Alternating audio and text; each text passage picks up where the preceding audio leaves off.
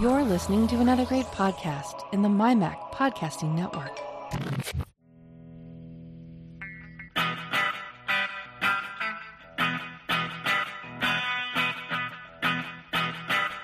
Hello and welcome to another edition of the show where we take a wander around the week in Apple, Apple News, reviews, technology, associated products, and all sorts of other things that catch our eye.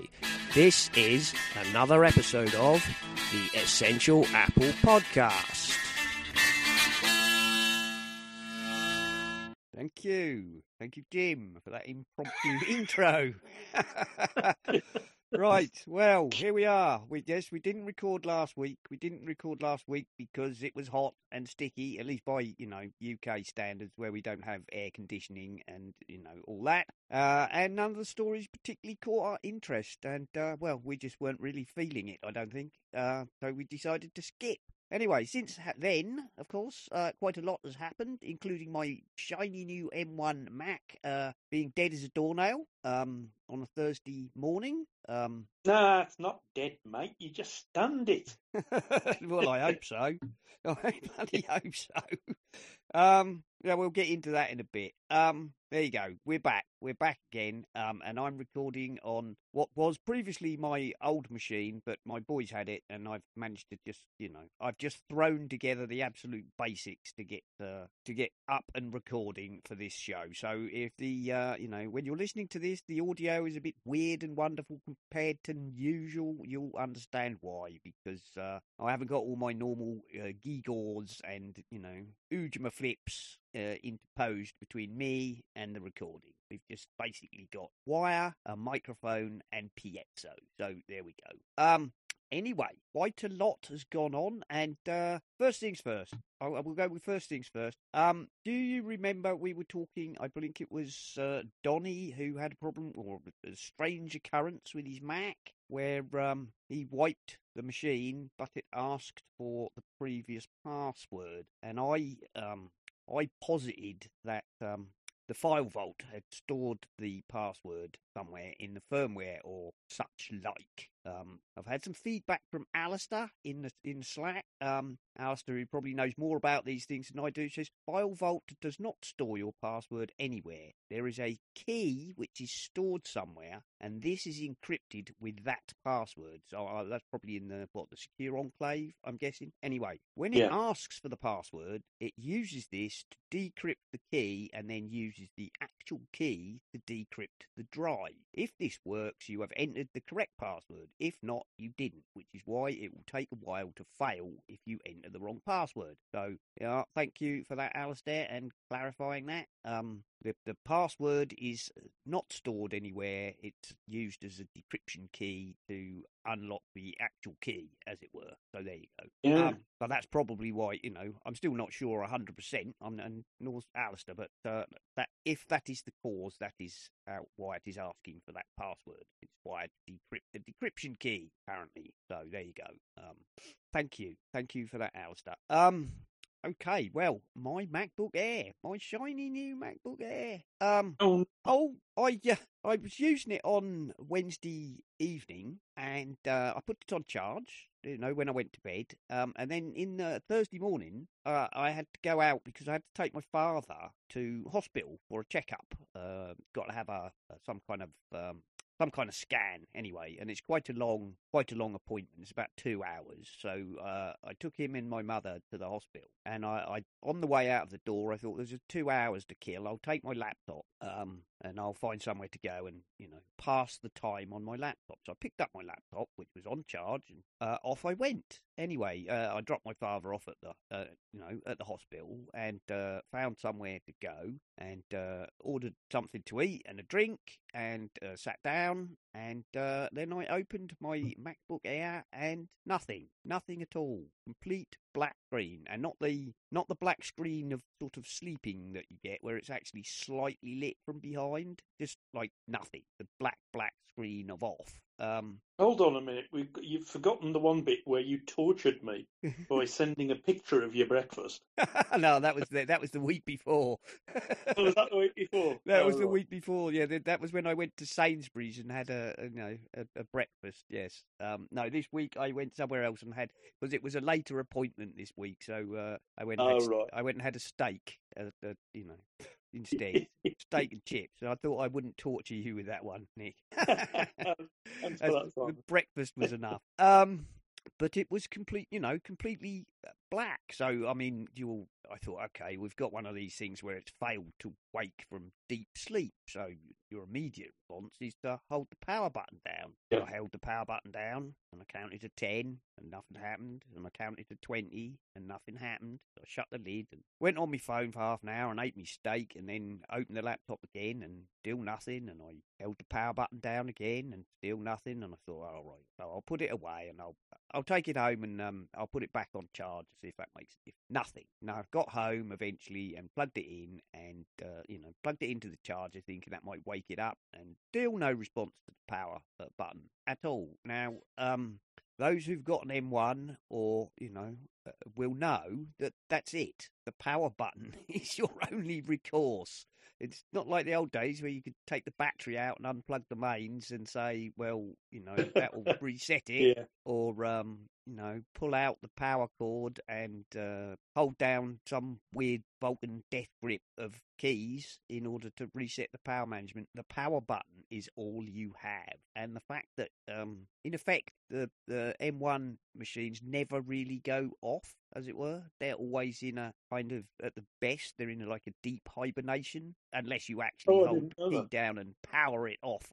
The rest of the time, it's not off. If you're talking laptops, yeah, but if you're talking Mac Minis, no. And my Macs, they're powered off completely. Right, okay. Well, with the laptop, unless you actually do the shut it down, it's kind of on in a super low power mode. So there you go. Having done a quick search, so this is, it's not an unknown thing. I'm not the only. It's not like one of these things where there are hundreds of people up in arms going, my MacBook Air has died, suddenly. But if you search on YouTube, there's a lot of stories about people having this problem. But there's various rumours of how to rectify it, like put it to sleep or close the lid and put it open again. Some weird ideas that seem to work, but I think it depends on the computer. I tried all the things that I could think of, like closing the lid and leaving it half an hour, putting it back on charge, all that. But after I'd run out of things to do, it sounds like a batch fault, doesn't it, of some sort, with a manufacturing fault, I would think. I've no idea.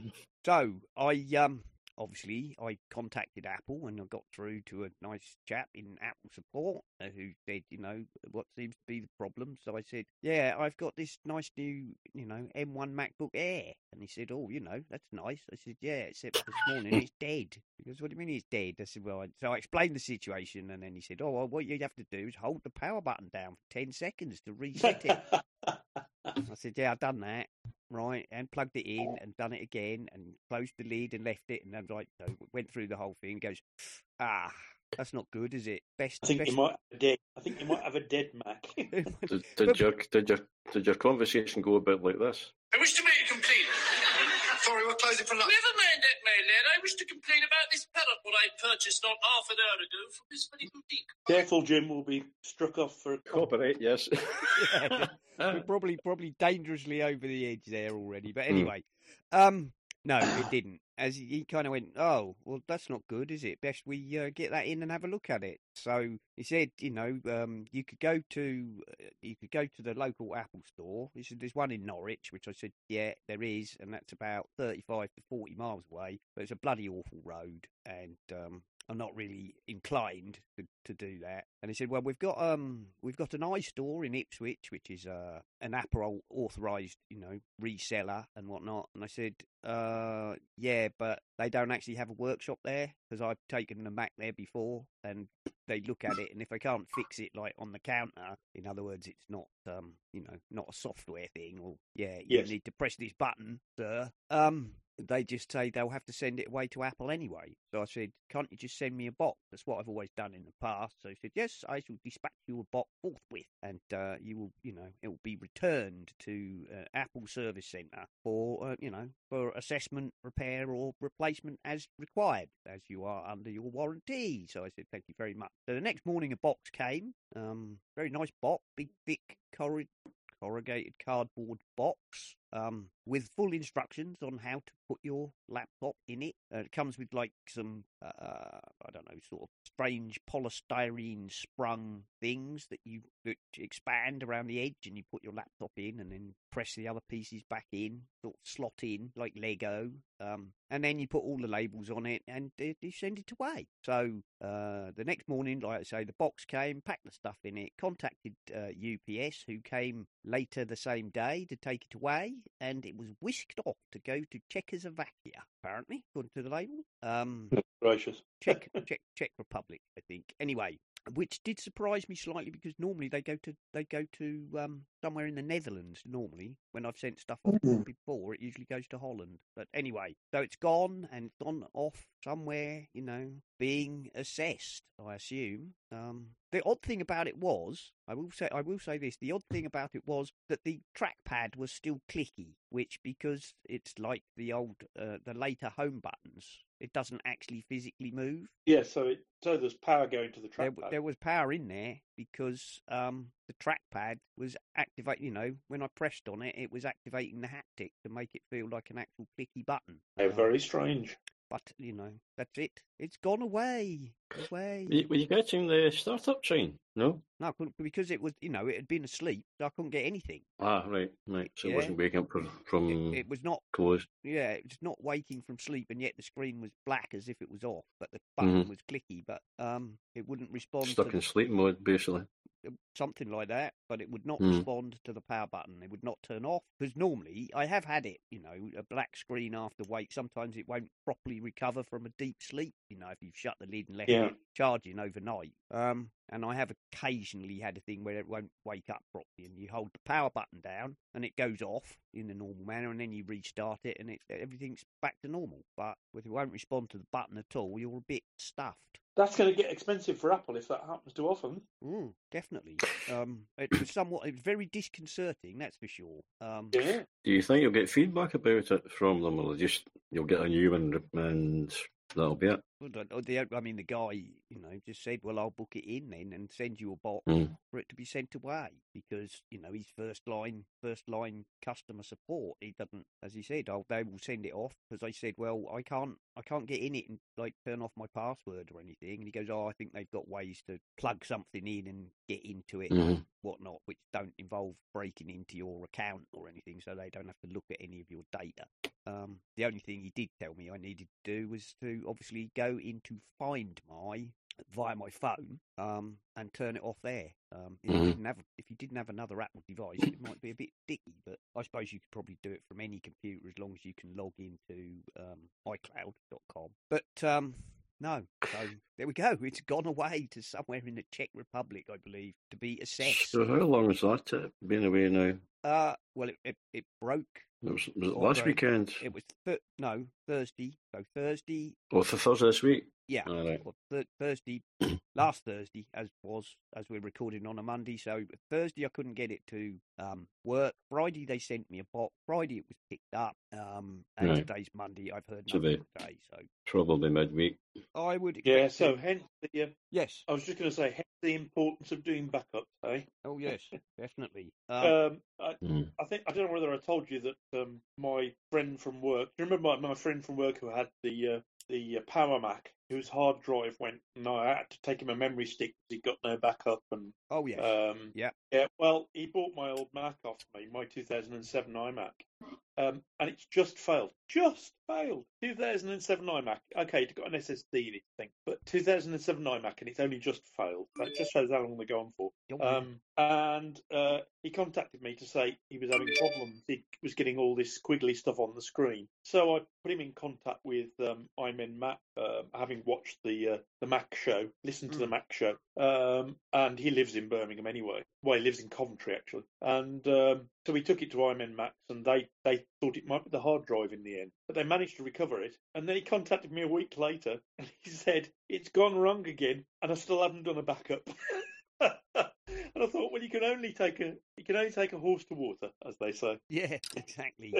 I mean, yes, I know less technical people always seem to, it happens so often. And those of us who are, more tech savvy repeat this mantra over and over to all and sundry. Back up, back up, for God's sake. The more tech savvy people get, a lot of them say if it doesn't exist in 3 places, it doesn't exist at all.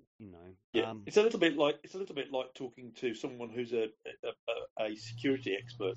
And they're completely paranoid because they know all the ways it can be hacked. Yeah, indeed. It's the same sort of thing with backup, really. Once you've experienced losing data, you never want to do it again. No, I learned that. Well, that's my biggest fear is losing the data. Yeah, well, this is true because I've said it at our Mac user group, and I've said it on here and many other places. Everything else about your setup can be replaced. Your laptop, you can get a new one, whether it's insurance or under the warranty, or buy another one or whatever. Your software can be re-downloaded. You can recover your keys if you don't have them. It's a fact. Yes, that invaluable photo of Auntie Jean that you've only got on your computer. Exactly. It's valuable beyond measure. You look at the problem I had with setting up a new Mac Mini.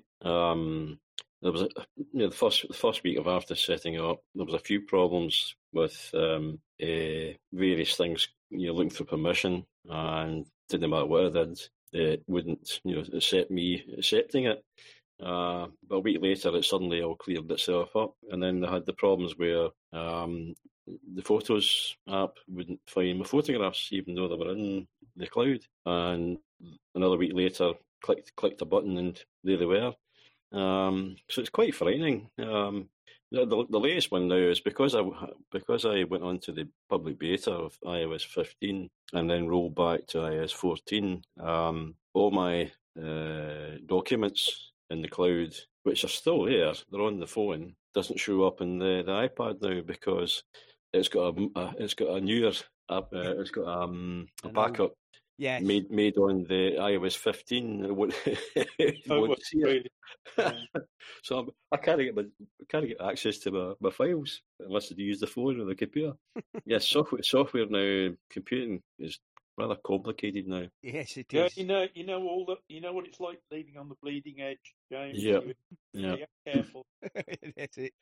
Well, you've been an early adopter, Simon, with the M1 chip. Yep. You were the first one to get one, weren't you? Yeah. Well, I was kind of waiting, and due to my circumstances, it was like I'm buying it now while I've got money. So yeah, and it's been fabulous. So we wait to see what the result is. Yes, I'm interested to see whether they send me back the same machine or a repaired machine or just send me another one. Who knows? I'd like to see you get a replacement rather than because the worry is even though they repair it is that they may do it again. Well, yeah, I guess there's a nagging doubt that Anyway, I shall report next time. Hopefully, my machine will be restored to me one way or another. I do have a clone. Of my machine. Thank you. Not bootable because it's on a USB drive and So what's the rental fees that your son's charging you for using his laptop? Well, considering I gave it to him when I got my other one. You mean he's not been enterprising? No. Well, he said, "What are you doing with my laptop?" I said, "I'm taking it back until mine is repaired, or at least for this afternoon, so I can install Yetzo and a little bit, I didn't go the whole hog. I've done a very simple audio hijack setup, which I hope is working, and I'm just using Piezo. So, but even that, because when I gave it to him, I deleted my account from it because I'd got no need of it, and we went through and cleaned out all the apps that he didn't want and appeared to be of no use. So of course I spent this morning and this afternoon, installing Piezo and Audio Hijack and Slack and Quip and blimey, the number of things you realise you need. And I'm not planning unless I have to edit this show on this machine, but I could do, obviously. If my machine doesn't turn up in a day or so, I might just download Audacity and edit it anyway. But yes, it's quite surprising how many things you realise you need to install. Although I was quite pleased to find, because one thing you do get with your iCloud, once I'd managed to get it to sign into iCloud, and I downloaded the latest Safari technology preview, build 128, which is apparently the same as the one on the latest Monterey beta. I'll talk about that in a second as well. That kind of went, you have all these extensions, really? Go away. Go away. No, I'm not on. Go away. Anyway. Typical. Normally I put it on Do Not Disturb. I must have forgotten. That'll be Apple phoning you about your computer. Possibly. And they'll email me if they or iMessage me. Well, that was apparently from Peterborough, so I doubt that's Apple. Apple's in in Dublin or Ireland, aren't they? If you phone up, Apple support, you get Ireland. Anyway, because as we were talking last time, I was talking about the technology preview for the new Safari and its weird tabs and well, the second release of that, or the current release of that, is significantly different. The normal header bar has been restored. I think you get an option when you first open it saying, do you want to use the compact mode or do you want the more traditional mode? So the URL bar has been restored. Tabs can now be condensed into favicons or be done in a more traditional manner. You can have a proper tab bar. That's effectively almost rolled back everything, I'll be honest, about the UI. There's a load of stuff in the preferences for this new build. So you can automatically collapse tab titles into icons, which is like previous. I think somewhere it says something about there was something when I opened it about, do you want to use the compact view, which I said no. There's a button somewhere to turn off. So does this mean... yeah, go on. So does this mean that Apple are actually listening to their customers? It would appear so, yes. Unusual, isn't it? They are. It is. Somewhere there's a thing about show colour in the tab bar can be turned off. So when we were playing about on the show before, and I said, if you like, for example, if you go to Tidbits, which is purple, the top of the interface goes purple. You can now turn that off if you don't like that. Yes. All right, that's good. So that's kind of they've gone away from the thing of having the address bar in the tabs, which means they whiz about. So if you've tried the last, I seem to remember hearing and don't like it, try the newer one. Yes. Yeah, I think I was listening to Carl and the gang, and they said that there was less jumping about. They felt there was less jumping about now, so that's a good thing. On the phone, for what it's worth, on the mobile Safari on the phone, they've changed it somewhat. Not as radically as they have on the Mac. The Mac has almost kind of reverted to how it was previously. Now, in the last version on the phone, you had this floating box at the bottom, which then you would type something in, and it would jump up to the top where the previous one was, and then kind of keep appearing and disappearing, which is most disconcerting. So now they have got this thing where they've moved the title, effectively, they've moved the kind of URL bar to the bottom. So it doesn't keep jumping to the top. But now, when it turns into a floating box, it's twice as big as it was before, which is worse. Oh, right. And I've sent them feedback, and I've said, look, it's not working. Can we not just have a bar like we had before? If you want it at the bottom, great, move it to the bottom. Yeah, I'm cool with that. Actually, that's quite good because if it's at the bottom, i.e. below the website, and you want to type in there, you can just tap it with your thumb rather than having to go up top. But at the moment, it's not improved at all. So I've sent them feedback saying, no, thank you. Could we? Can you not just have a bar like you had previously, but at the bottom? That would be good. But I don't know. But yes, the backlash against the previous one with the weird favicon only tabs and yes, things that people were at the didn't bottom like and it. jumped to the top. People obviously did not like it, and somebody somewhere, I guess, has had to swallow their pride and go, okay, this is universally loathed. We're going to have to do something about it. So that is what betas are for, of course. That is what betas are for. Yeah. Although it's unusual for Apple to be quite so quick to give up on something, So they must have got a huge amount of feedback going, no, this is diabolical. Sorry. I'm hoping they'll do something about Safari and iOS 15. I had a short trial of the public betas. I got beta 3, and I was finding it was causing big problems with the iPad. It was crashing all the time, especially with Flipboard, and even the reporting app for feedback was crashing the iPad. So I moved back to the iOS 14.7. But the short time I was with the beta, Safari was driving me mad. The new scroll, the new taskbar where it was sliding sideways to. Oh yeah. So it's hard to describe it. But it's like a rotating row of task. Windows open. Cards. Yeah. And, unlike the current version where it's at the bottom, permanently at the bottom. This was like it slid sideways. So you could scroll through the various pages that were open, and it was an absolute nightmare trying to find some of the sites you were on. So I hope that goes away. Well, they've got this thing where this is with this floating bubble. The other thing with the floating bubble, is sometimes it doesn't seem to want to go away. And if you've got a website that has interface buttons at the bottom where web designers expect there to be nothing in the way, you can't get to the damn buttons. So no, it's horrible.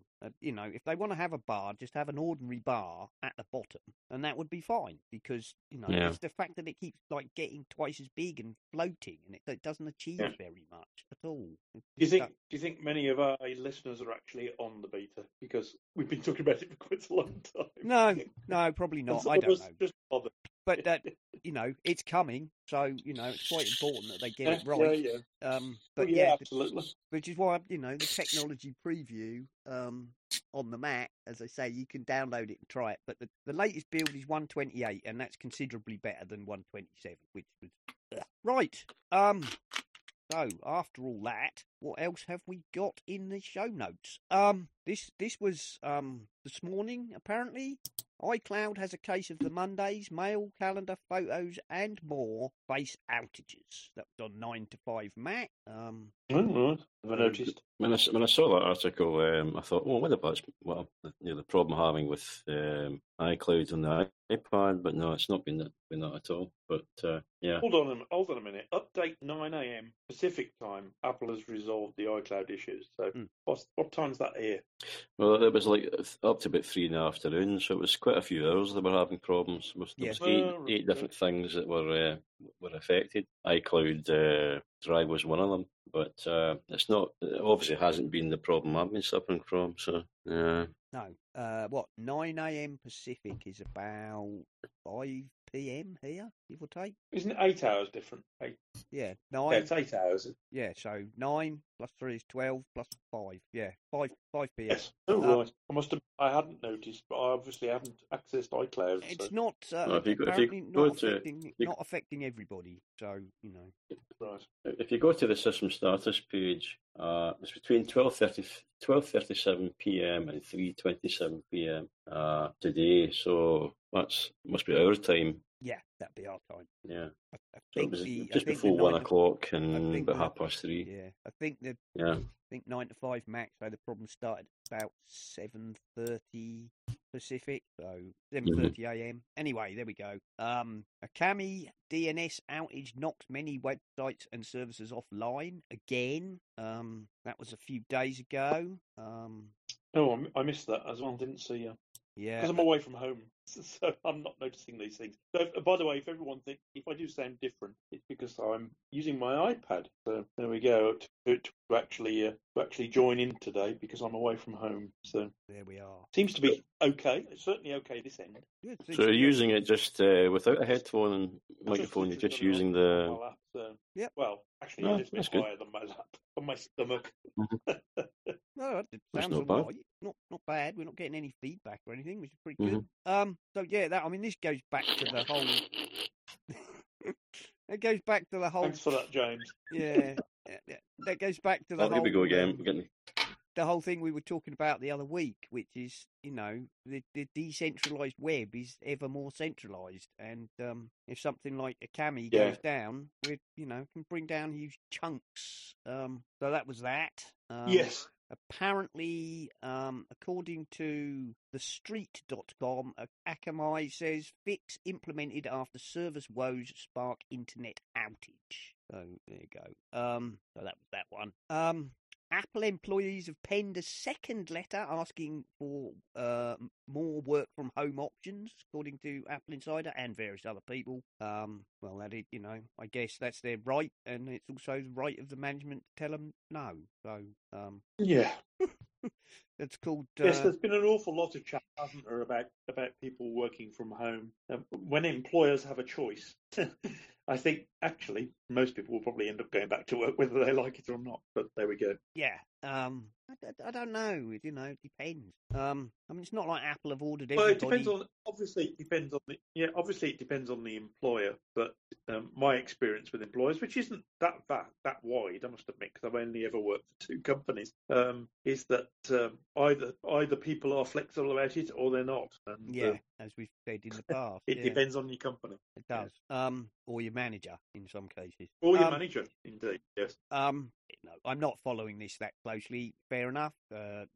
Some Apple employees would like, more work from home options. Apple are only asking them to work 3 days, but you can't have 2 days off consecutive and whatever. However, following on from that, Apple have already pushed the deadline on that back a month due to COVID concerns in the US. Right. And Mr. Gurman apparently says iPhone 13 event likely to be virtual as Apple delays return to work deadline. I think it's too early to think about doing a live show. Yeah, I'd be surprised if they were thinking of doing a live show. At the moment, because we're still fighting this pandemic. Yeah. In the latest edition of his Power On newsletter, Gurman writes that if Apple had been able to move forward with its September timeline for a return to in-person work, an in-person iPhone 13 event was plausible. However, the iPhone event is now expected to be virtual because Apple have pushed the return to work in-person deadline into October. So there we go. And they're talking about September time for the iPhone 13. Yes, but of course, all speculation. This is all speculation. Apparently, an iPhone 5S won a photography award in 2021. This is on Uber Gizmo, which was quite interesting. Well, it doesn't really surprise me. No, it doesn't particularly surprise me. I know they've kept improving the cameras. I mean, photography is about seeing a photograph and taking a good photo of it. It just because you haven't got the very latest of everything doesn't mean that you can't take good photos. So. No, not at all. You can take a perfectly good photo on a box brownie if you know what you're doing. Yes, you might struggle a little more on a box brownie. But... Yes, a little fewer options, but you might have to work a bit harder. Yeah, apparently. I think it's more what the. Go on. Yeah, go on, Jim. I'm just going to say, I think it's really down to what the photograph, the content of the photograph, what it's telling you. That'll make it a winner rather than what it's been photographed on. I mean, you could use a box brownie and win a prize. Yeah. Yeah, it's not surprising. Really. I'm not really that surprised. I guess the fact that it's a 5S, which is now an 8-year-old phone and no longer even supported. The iPhone Photography Awards is held every year, and one of the photos that won an award was taken by the iPhone 5S.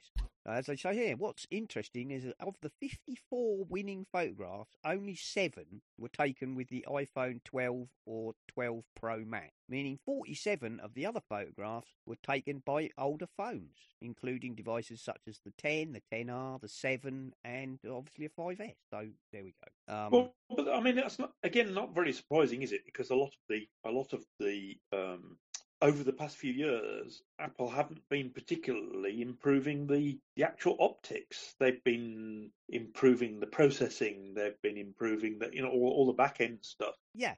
So as again, it's not really that surprising that a 10S, for instance, would take as good a photograph as the latest. Because let's face it, the kind of people who are winning photo competitions probably aren't your average Joe. Oh look, no, that's not fair. It could be just any guy in the street, but the kind of people who, in my opinion, who see really good photographs and take them are people who take photography seriously. Yeah, exactly. Mm-hmm. And Ewan Rankin was talking about, they were talking about it on the Mac show. And as he said, photos that tend to win things in those sort of things are often more about, a striking picture. Yeah, content. The content. Yeah. It's about the content.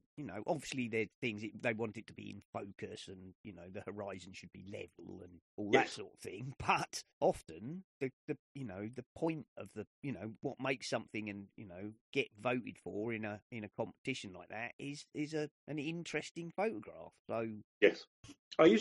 Years ago, I used to go to Midfot, which was a Midlands photographic exhibition.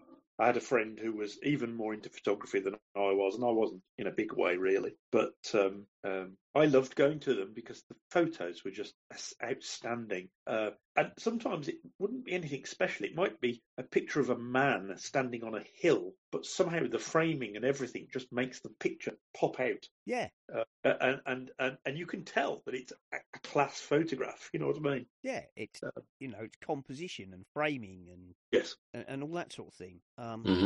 Well done to the iPhone 5S. It's good that it's still winning prizes. That's great. I think in the Slack, Alistair gave us a breakdown of the kind of actual lens and pixel equivalents. So saying, well, in reality, it might be 8 years old, but in kind of actual photographic terms, it's not that not that much worse of a camera. It's not because cameras in phones have been bloody fabulous for years. So yes, I mean they haven't.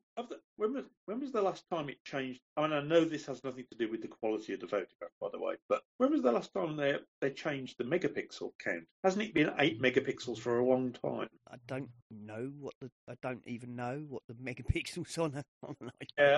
I don't really care. I think it's been 8 way back, so I wouldn't be surprised. I wouldn't be surprised if the 5S hasn't got 8 megapixels. It's the same. Yeah, probably has. Yeah. Anyway, Alistair in the Slack gave us an actual technical breakdown if you're interested in those sort of things. Which Really good. tells you the difference between a 5S and I think a 12 Pro in megapixels and focus and aperture and so on. It's not that big, as he said. Realistically, it's not that huge. Okay. Tim Cook says Apple will donate to support flood relief efforts in Western Europe after obviously flooding in Germany and other parts of Europe, which is nice. Yeah, that's good. Nice. And of course, he hasn't said anything about China, but because there was a catastrophic flood in China recently, with a lot of tragic loss of life because the both I believe a road tunnel and the subway flooded, leading to that's right. Unsurprisingly, a large loss of life, because if you're stuck in a tube train and the tunnel fills with water, you're a bit that's pretty terrifying, isn't it? Yeah, and usually pretty fatal because there's, nowhere to go. I mean, there's nowhere to go. It's not like the movies. Although I did read a story, apparently, of I forget what he was, but he was a retired soldier or something, in China who did the sort of Sly Stallone thing and was swimming into the tunnel and pulling people out. Wow. And rescued quite a lot of people. Anyway, so that's tragic, and I don't know if Tim is going to send some money to China or not. I guess maybe the Chinese government might not look kindly on it. Who knows? They're a bit funny, aren't they? Anyway. Right, I've got one here. iOS 15 hidden features on the iPhone, which is from CNET. That's a list of new features that Apple didn't describe in the keynote, so quite interesting. Here's 15 things that hardly any of you will ever use. Yeah, there is a little bit of that. Usually the case, isn't it? It is. Let me see. Let me have a quick look. I'm not going to describe them all. They mentioned use the iPhone camera to scan signs, business cards, etc., which is the live text thing. Apparently, you will be able to get real-time rain and snow alerts from the weather app. View more details about your photographs. Now, this one I did think was interesting, and it's not something they mentioned. Change the size of text for specific apps. Previously you can go into settings and you can set the text size. Now, yes. Apparently, this will become, this is in the beta. I've checked, it's in the beta, so it's coming in iOS 15. You go to the settings app, go to Control Center, scroll down and find the option text size and add that to your Control Center. Next time you're in an app and you wish to adjust the size of the text, open the Control Center, tap on the text size button, slide the button to the left side to toggle to indicate you only wish the changes applied to the app you are currently using, and then adjust the font size up or down to suit. So you've got two now. That's good. Yes, it is. Good idea. It's a little bit complicated, though. Not once you get the hang of it, I must admit. At the moment, the biggest thing is you have to go to the Control Center settings and add the text size control to your Control Center. Yes, yeah. That's the most complicated thing about it. I'm just thinking for someone. I mean, I've just set up a couple of weeks ago. Set up an iPad for a friend who's not techie. Yes. And she's got macular degeneration, so she wants to be able to make the text larger. So this will be good for her, but maybe it's easier to do than to describe. It is actually. It is, because I, having read this, I went in and had a go, and you can effectively adjust the text size, universally. So you slide it to all apps, and yes, I've currently got mine. I'm not afraid to admit that my eyes are not what they were, and I've got mine set to like 135%. But it'd be handy to be able to set, because in some apps that already have fairly large text, that's too big, if you know what I mean. Yes, or you end up with an interface that's almost impossible to use. Yes, so you can actually do simply because of the size of the text. Yeah. So you can now not apparently, you will in iOS 15 be able to do that on an app by app basis. So you can make your Twitter feed big enough text to read, and that's good. That's good. Apple, yet again, thinking of those of us whose eyesight isn't as brilliant as it once was. That's good.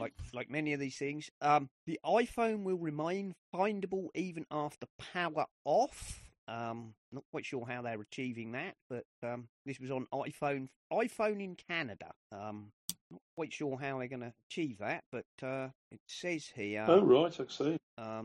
Find My Phone feature in iOS 15 Beta 3 leaves the device findable even if it is powered off.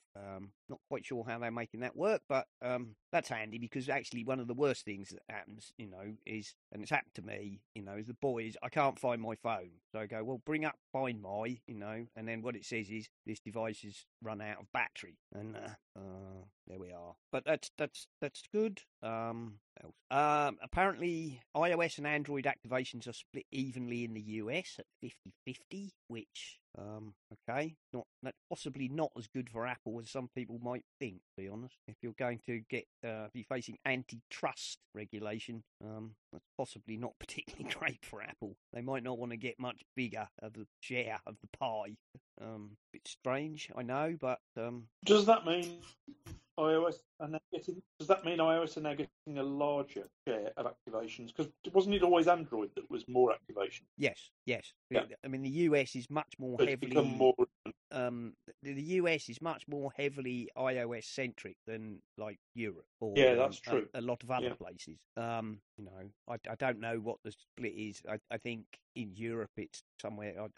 It used to be something like 25% iOS to 75% Android or something like that. Yeah. I don't know what it is now, but the US is becoming ever more centered on iOS. Well, now it's 50-50 apparently, according to the Mac Rumors team.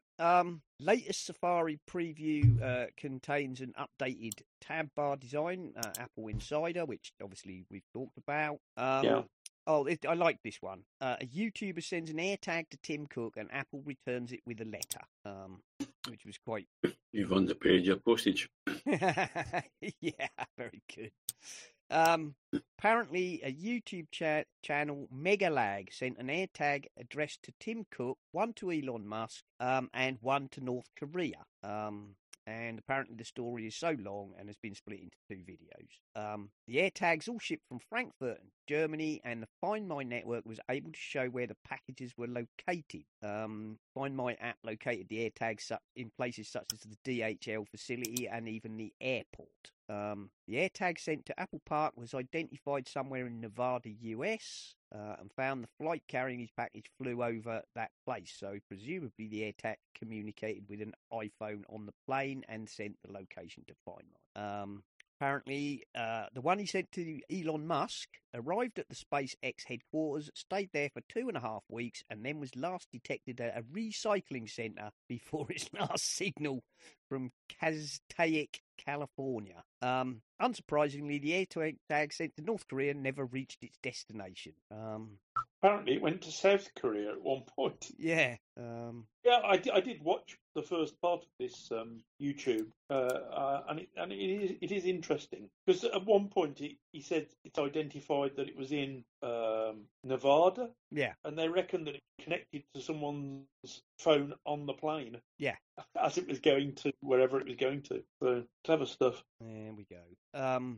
Right, the AirTag sent to Tim Cook, on the other hand, arrived at Apple Park, stayed there 6 weeks before being sent back to Germany. Apple returned the AirTag with a letter to the YouTuber, printed on paper with rounded corners and signed by one of Tim Cook's assistants, which basically says, "Thank you for sharing your project for AirTags. We're delighted to hear about creative uses for AirTags and how they can improve customers' lives. Mr. Cook receives hundreds of letters each month from customers. Unfortunately, he is unable to respond to every request. We hope you continue to enjoy your AirTag as it returns from its unique journey across the world." There you go. And a link to the quite amusing. Yeah, that's good. Well, the sort of thing that actually, I'm not a YouTube hater, but there are some things on YouTube you just think like, really, have you got nothing better to do? That one's actually quite, I find that one quite intriguing. On the other hand, there's also an awful lot on YouTube. If you're trying to do something you've never done before, oh yeah, there's always someone who's done it before you. There is indeed. There's plenty of, there are plenty of, even if it's wiring up a plug or whatever. Anything. Someone out there has done a YouTube video on it. On how to do it. That is true. Don't get me wrong. I'm not a YouTube hater at all. And whatever. People want to make weird and wonderful nonsense, that's fine, and I'm sure there are people who enjoy it. Otherwise, they wouldn't keep doing it, I guess. A bit like us. Yes, it's like the gaming. It's like the gaming fraternity, isn't it? I mean, there's huge amounts of video made of watching people play games, which seems completely pointless to me. But obviously, some people enjoy it. So all kudos to them. I did watch. My boy made me watch one yesterday, actually, talking of YouTubers doing games, and it didn't force you to watch this bloke playing games, but this guy was like, for some bizarre and, strange reason, I felt bound to attempt to get all of the platinum relics in every Crash Bandicoot game ever. And then describes how difficult it was and how it, practically drove him insane by describing the worst ones and how torturous it was. And why did I not just do something simple like smash my brains out on a wall, But I have to admire his dedication. There we are. This one's from a little while ago. John Gruber on Daring Fireball. It was entitled, "If You Guys Are Really Us, What Number Are We Thinking Of?" Which refers to the story, I don't know, a week and a half ago that Apple were blocking the number 69 from appearing on their weather app because the weather app in the US would either show the temperature as 68 degrees Fahrenheit or 70 degrees Fahrenheit. So after a load of kerfuffle and people accusing Apple of being prudes and trying to block the viewing of the number 69, it turns out that actually, no, it's simply a conversion feature, and Apple actually get their weather stats in centigrade, and when you translate that in Fahrenheit, you get 68 or 70, because 69 does not round off nicely. So there you go. So that was a storm in a teacup, but John Gruber. Show it in centigrade, people. Yeah. Alistair said in the Slack room, the minute I saw that headline, I thought, yeah, that'll be a conversion issue. Yes. But there you go. There's John Gruber making a kind of light of that. We've got one. This one is from a little while ago. Apple threat to quit Britain over a $5 billion patent row. And also Mac Rumours follow that up with Apple threatens to leave the UK market over $7 billion patent dispute. Well, just flexing their muscles. Flexing them. Actually, I listened to somebody discuss how outrageous the 5 billion damages claim actually is, and they said, depending on how you want to calculate the thing, it was like, this is the income that Apple declare for the App Store, I think it was, and take off the tax and take off this and gross margins, net margins, blah blah blah. Oh yes, and it was something like 200 years or something. Yeah, and in the end, it would take, if they got fined 5 billion, and it would take them 150 odd years to pay off the fine in profits, which would be like, well, in that case, it's just not worth it. Stuff your patent row, and we're off. We'll take our football and go home. But it is. But in all honesty, it is. It's just posturing, isn't it? But surely Apple's not the only one that's affected by this. No, it's not. Yeah. No, they're not. It's just, it's patent trolling. It's people going, oh, well, Apple are worth all this money, so 5 billion it seems like small chips, but it's proportionate to what you're claiming it against, isn't it? Yes, of course it is. I'm pretty sure that no sensible judge would award that sort of money. They would look at the value of the damages. And would you have made 5 billion off this? Have you actually suffered 5 billion worth of damage? I doubt it very much. So there you go. Yes, it's a completely different thing from the fact than them paying taxes in the countries where they. I mean, that's the thing that gets my goat, really. I mean, what we ought to do is change the laws. Well, they should have to pay. So they should have to pay tax in the country that they're. Yeah, that they generate the money, and then all this argument would be out the window. Out the window, totally. And I think Tim Cook even said it at one point, where somebody, at some point, some politician accused them of, doing this, that, and the other to avoid, quote unquote, avoid taxes. And he said, we don't do anything illegal. Everything we pay, all the tax that we're required to pay wherever we are. And if you don't like the amount of tax that we pay, you're the politicians. It's your job to alter the rules so that, so that we can't do it anymore. So we can't, or not so much can't dodge it. You have to make the rules so that you collect the tax you want. Not my job. Yes, because if you go to a finance guy and say, I'm paying all this money, and he says, well, you don't need to, because legally you don't need to, no company's going to say, oh, but we want to because it's fair. No, of course they're not.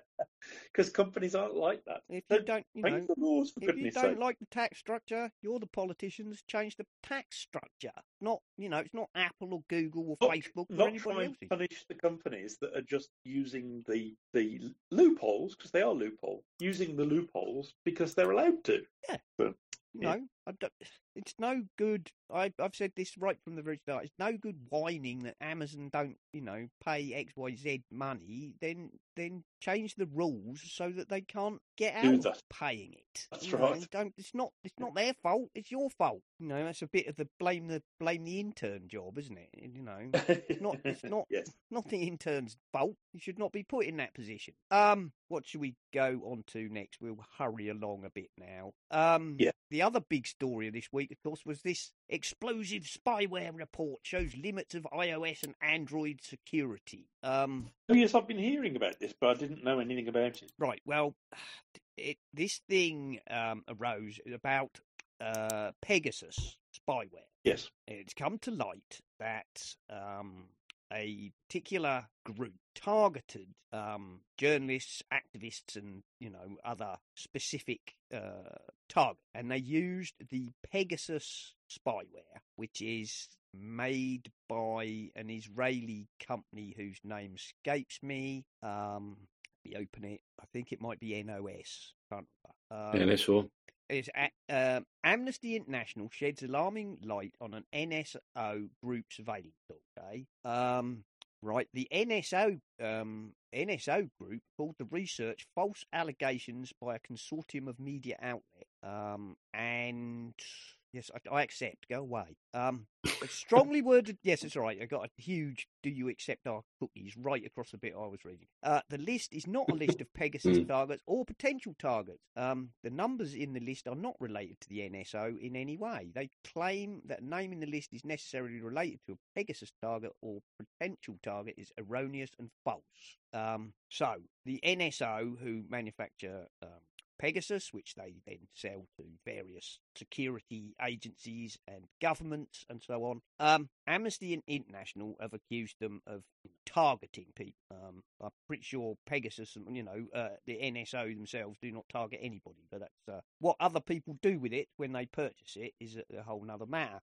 This basically got inflamed after I believe he's the head of WhatsApp poked his nose in, and also a security researcher called Will Strafak agrees that Apple can do more to combat the NSO. Well, Apple can always do more. What does this spyware claim to do? Well, it's not what it claims to do. It's actually known to be able to do it. It uses a zero-day exploit, which effectively a specially crafted iMessage can be sent to somebody, and simply by receiving it, your phone is compromised and allows the attacker to get pretty much access to all of the information on your phone. Okay.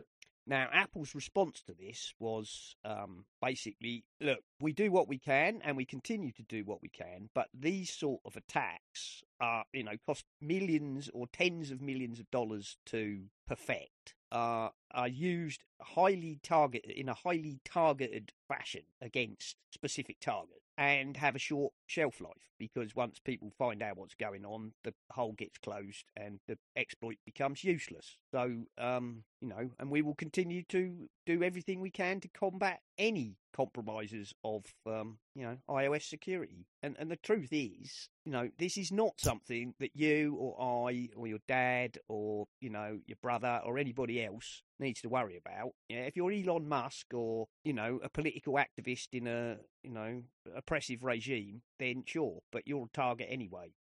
They've got men in black coats following you around and all the rest. That doesn't mean it's right, but as we've always said. Yes, Nick, so what they're actually saying is you're not likely to have one of these iMessage exploits unless someone's trying to hack your account. Yes. And if you're not important, then people aren't likely to do it to you. No, they're not, because, the exploit costs tens of millions of dollars, and it tends to be used by, people like the NSA or, the CIA or whoever. These things are not, these are not things you can go and find on the dark net and use to hack your ex-wife and see what she's doing. You know what I mean? This is it's what we've always said, though. It's a cat and mouse game. It's a combination. It's constantly being run, and it always will be. Of course, it will. It's a constant battle, and these things rely on zero-day exploit. And it's also, of course, a constant battle, or balancing act, I should say, rather than a battle, between security and convenience. You could make iOS super ultra secure, but like you said about security experts who are so paranoid because they know every single way that you can be compromised. Yeah. You would make a phone or a device that was so unusable because there would be so many layers of security you practically couldn't do anything with it, or it would be nigh on impossible to use. So there we go. Yeah. You'd be constantly getting asked to layer deny. Yeah, effectively. So moving on to some other security news before we wrap it up. Proton's new Mac OS and iOS update helps bypass censorship, according to Reclaim the Net. That's an update from Proton VPN with extra protection, and that's not a link. I've pasted in the headline and not the link. I'll make sure I fix that. But anyway, that's an update from Proton with more features. DuckDuckGo have introduced their own email protection system, an easy way to block email trackers, etc., which is nice. More options, as well as Apple, DuckDuckGo. Currently, it's a beta. It's currently a beta, is it? Okay. Yeah, invite only. Yeah. DuckDuckGo is launching email protection into beta. You can actually go into DuckDuckGo's settings. Yeah, and if you get the settings, you can request access to the beta. You've got to wait for a while. I'm still waiting for mine. Okay, well there you go. Yeah. It's coming. I mean, even if it's not, it's another email. It's another email aliasing service. Yeah, it's a bit like that company brought out the email thing where you paid for it paid it annually, and they filtered your emails, and I can't mind the name of that email application now. Was it last year before last? There was a big thing about some email company that you had to pay to get. What was the name of it?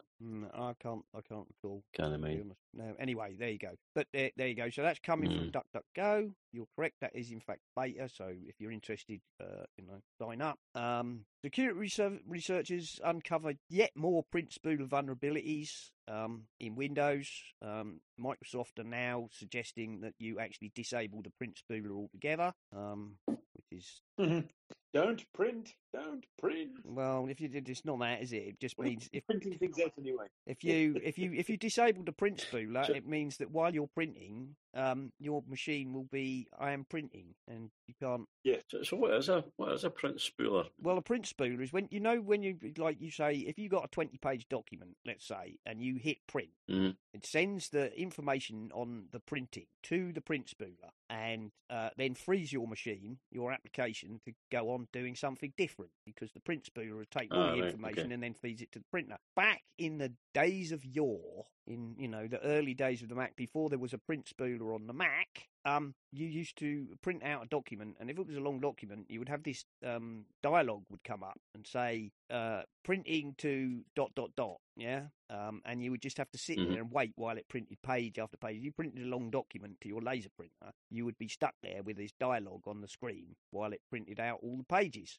Back in the good old days. Yes. In the good old days of school tasking, though. And so my brother. So basically, it's a memory. Yeah, my brother wittily used the admin mode for our laser writer and gave it the name Just Hold On. So whenever we printed anything, it'd say printing to your laser writer 2NT, just hold on. And then eventually, very good. Yeah, so that we had that was a thing. But that's what a print spooler does, Jim. It takes the information on for a print job and holds it, and then hands it off to the printer so that your computer or your application can get on with doing other things. So it's sometimes called a print queue, isn't it? Yes, the print queue. That's what it queues stuff what up. It's doing. It's queuing up stuff. Yeah, and you can you can fire document after document into the queue, and it will palm them out to the printer one after the other. And I guess if you were to disable that for security reasons, as Microsoft advises customers to disable this component, when you print, you'll be back to Mac OS 6 type behaviour where it would say printing your document, and you'll have to wait until it's finished printing before you can go and do something else. Or you end up with just part of a page printing. I remember those days. Yeah. What we got? Shocking new Windows 10 security alert as an unpatched bug exposes admin passwords. Oh, dearie me. More misery. That one's on Forbes. And then they're just to, give Windows a bit of relief. Virulent Windows X Loader malware is now attacking Mac OS. That's on Apple Insider. Apple is becoming an ever bigger malware target. Unsurprisingly, Xloader malware for Windows has been detected on Macs. There we go. So you can read all about that if you want on Apple Insider. And I think that's probably about it. We've been going a fair while. I'm just going to mention a couple of...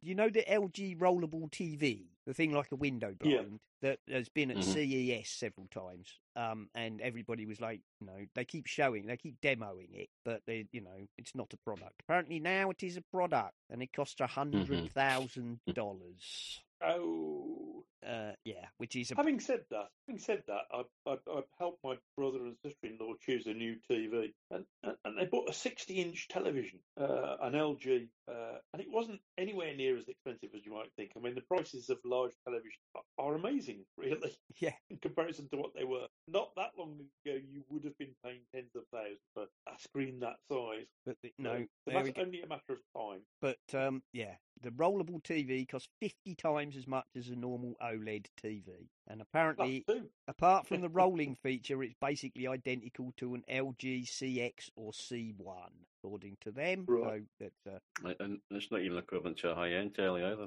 No.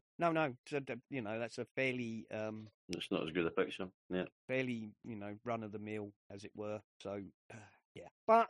Can you just imagine rolling it down and something gets in between it? Oh, yes. Oh, yeah. Yeah. Oh, dear. Yes, that would make you cringe, wouldn't it? And I've got two links here. ARM's cheap and flexible plastic microchip could create an internet of everything, The Verge. And I've got a link to the paper, a natively flexible 32-bit ARM microprocessor in Nature, if those of you who wish to read about exactly how this thing is put together. Be warned, that is a very long, paper. It's a Nature paper explaining exactly how and why and what, and but it's quite a good read. It's not super technical, I'll be honest. I managed to at least get the grasp of most of it. What they're doing, in effect, is they are using a kind of metal oxide film on a flexible plastic backing to create thin film transistors, which can be used in things like clothing or wrapped around products and so on. And the point of these is they're meant to be incredibly cheap. And I have to admit they've named it Plastic Arm, which is natively flexible 32-bit processor, and is derived from the ARM V6. You think this obsession with flexible plastic things is just one of those things that once we've got it, no one will want it, really? I've no idea. You know what I mean? There seems to be this big push over the last 20 years, probably, trying to produce flexible displays, and once we've got them, what will we do with them? I don't know. Oh, there you are, the dog agree. Yeah, there we are. But that's an interesting read. Apple Insider tells you, sort of what they think it's going to be for, and the Nature paper explains exactly the how, whys, and whats. And that's probably about it. I've got a tip. Oh, last but one, I guess. NASA has successfully switched the Hubble to backup, and retired NASA. Yes, it's working again. It's working, thankfully. Retired NASA engineers returned to fix the Hubble telescope. That's from the Smithsonian. So 2 links there. Cool. The Hubble got switched back to, switched to backup and fixed, and is now working. It is working again. So that's good news. The Hubble did not have to be, crashed into the atmosphere and destroyed. And I've got one last one here. How to add lines and grids to your notes on iOS and iPadOS. This is a tip from Apple Insider, which Donnie sent in, I believe. And this is especially useful, of course, if you use the Apple Pencil with notes on your iPad. It allows you, to put grids or lines on which you can write on.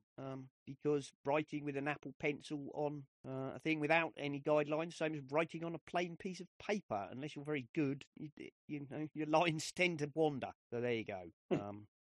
Link there to the tip on how to add lines or grids to your notes in iOS. There we are. And I think we'll wrap it up. That's quite a good long show, considering, chaps. Lots of stories. Yes. Hopefully everything worked okay, Simon. Yep. Well, we hope so. And hopefully, next week my machine will be back and fully working, and we'll be back to normal. So, Nick, do you want to tell people where they can find you? Sheffield at the moment.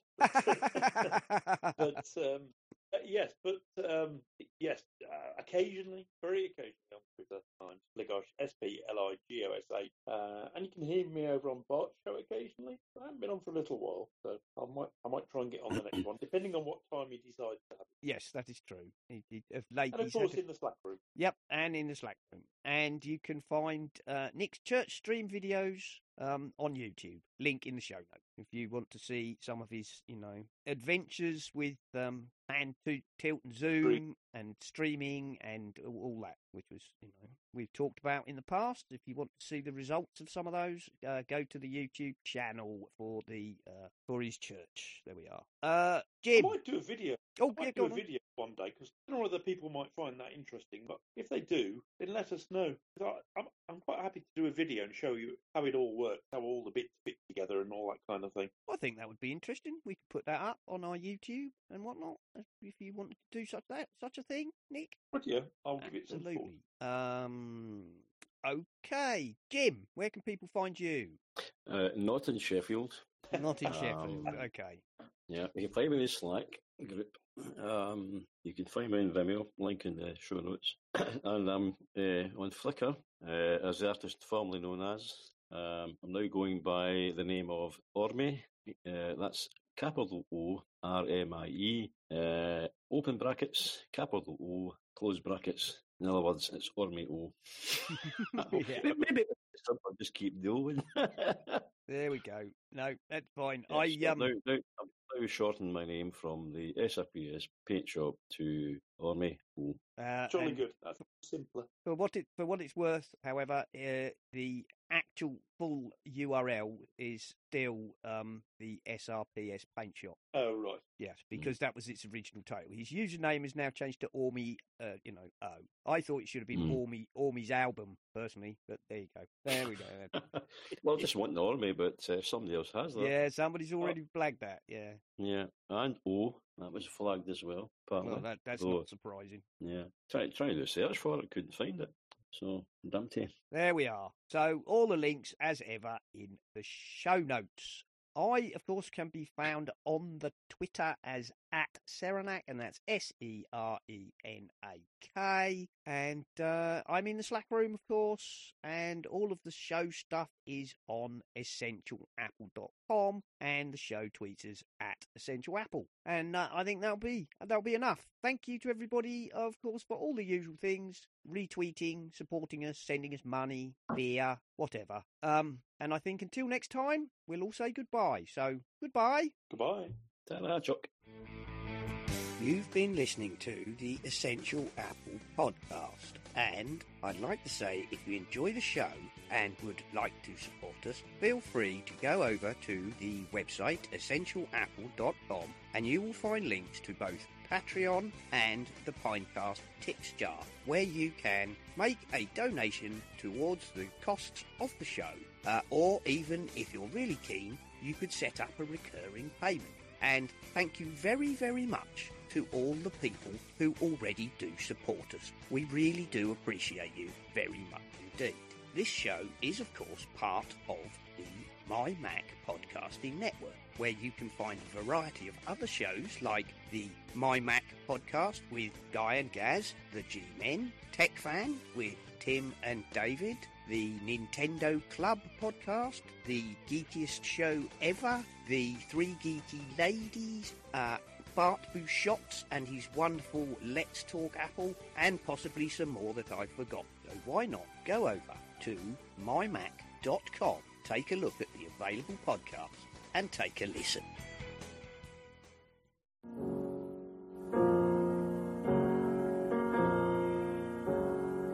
On episode 41 of Tech Fan, Tim Robertson reviewed the HP touchpad and gave it a mediocre score.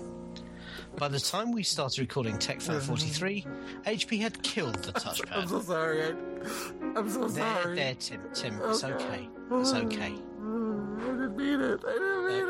Tim, liked it. It's okay. You can't help it. These things happen. Tech Fan, the podcast too many industry leaders listen to and unfortunately get advice from. I'm so sorry. Don't listen to Tech Man. I'm so sorry.